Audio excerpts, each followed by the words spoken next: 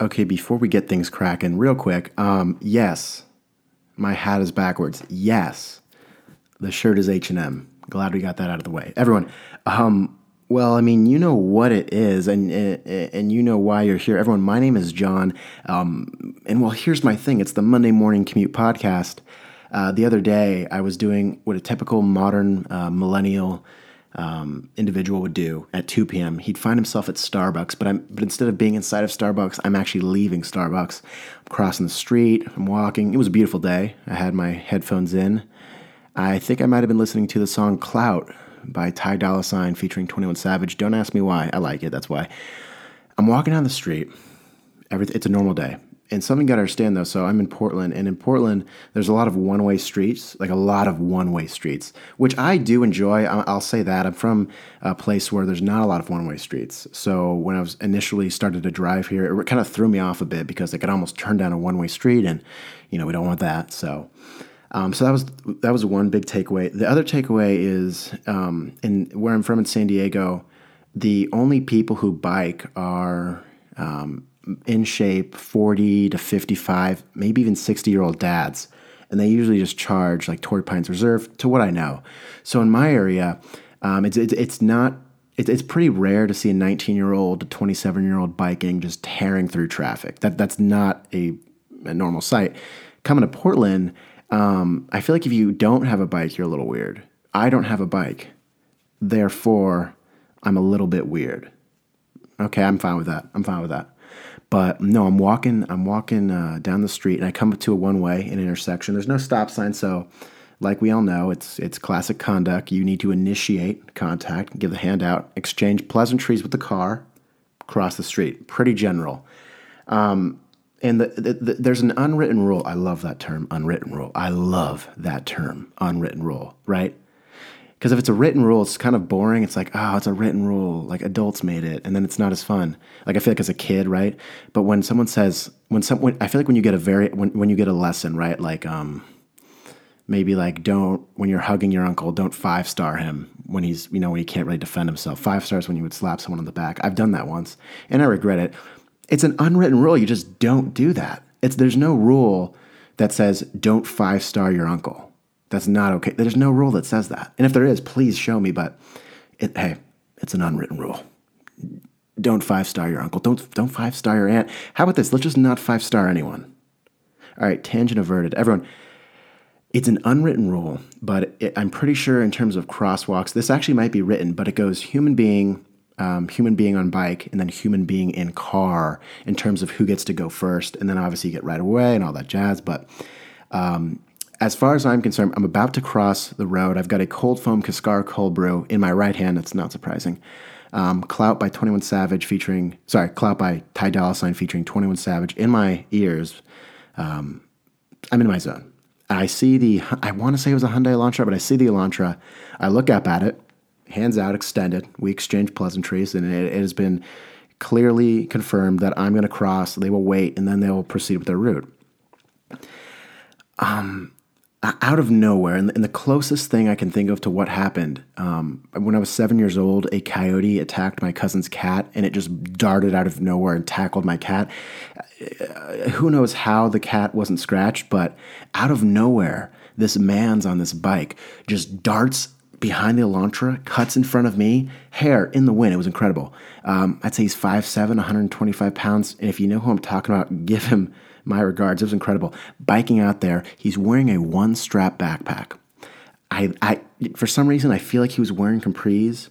The point being, this man clearly was an elite individual.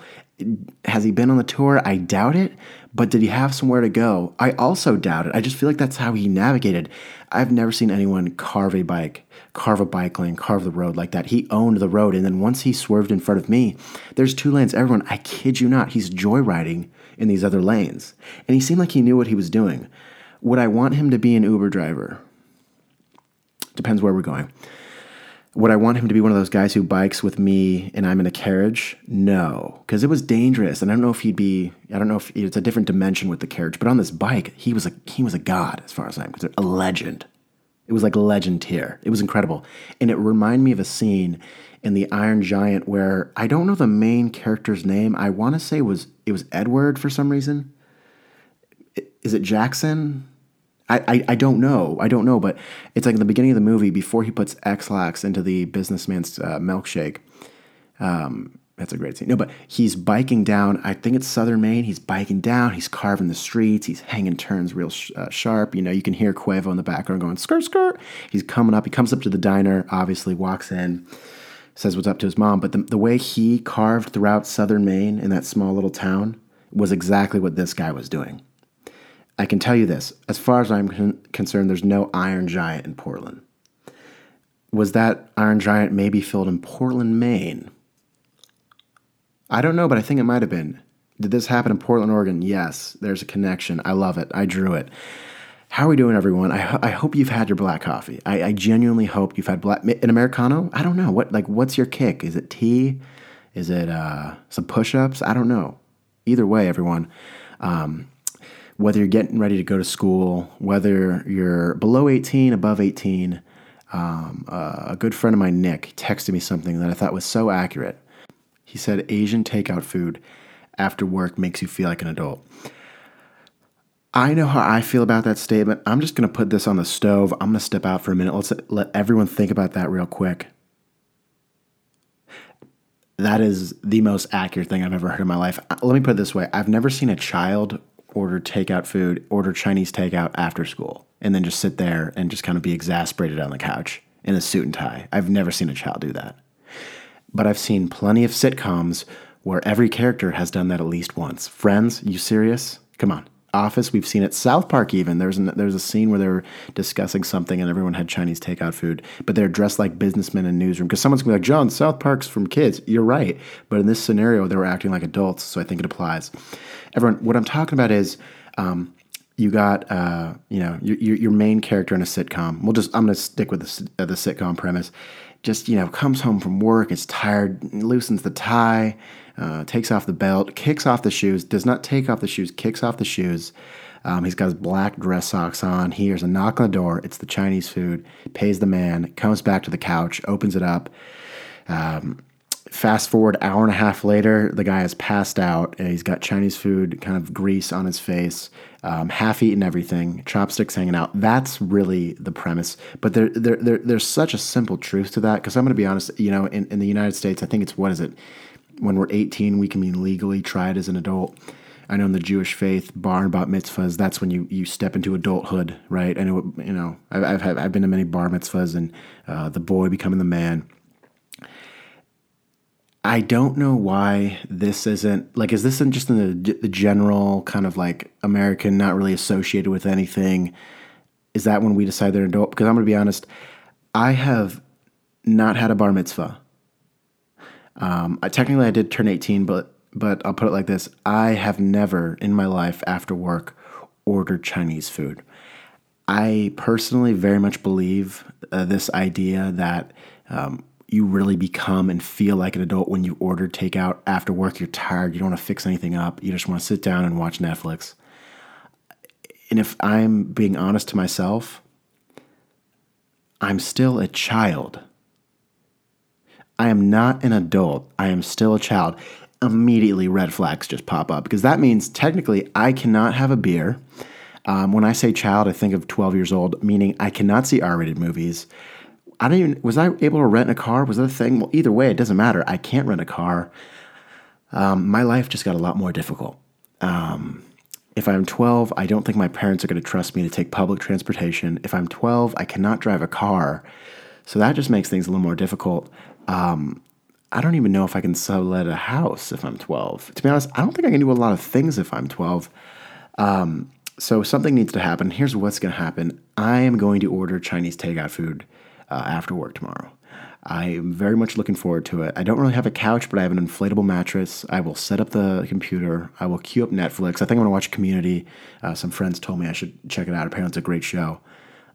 So I'll queue up Community, and I can already see it. I'm thinking, dinner-wise, $14 with tip.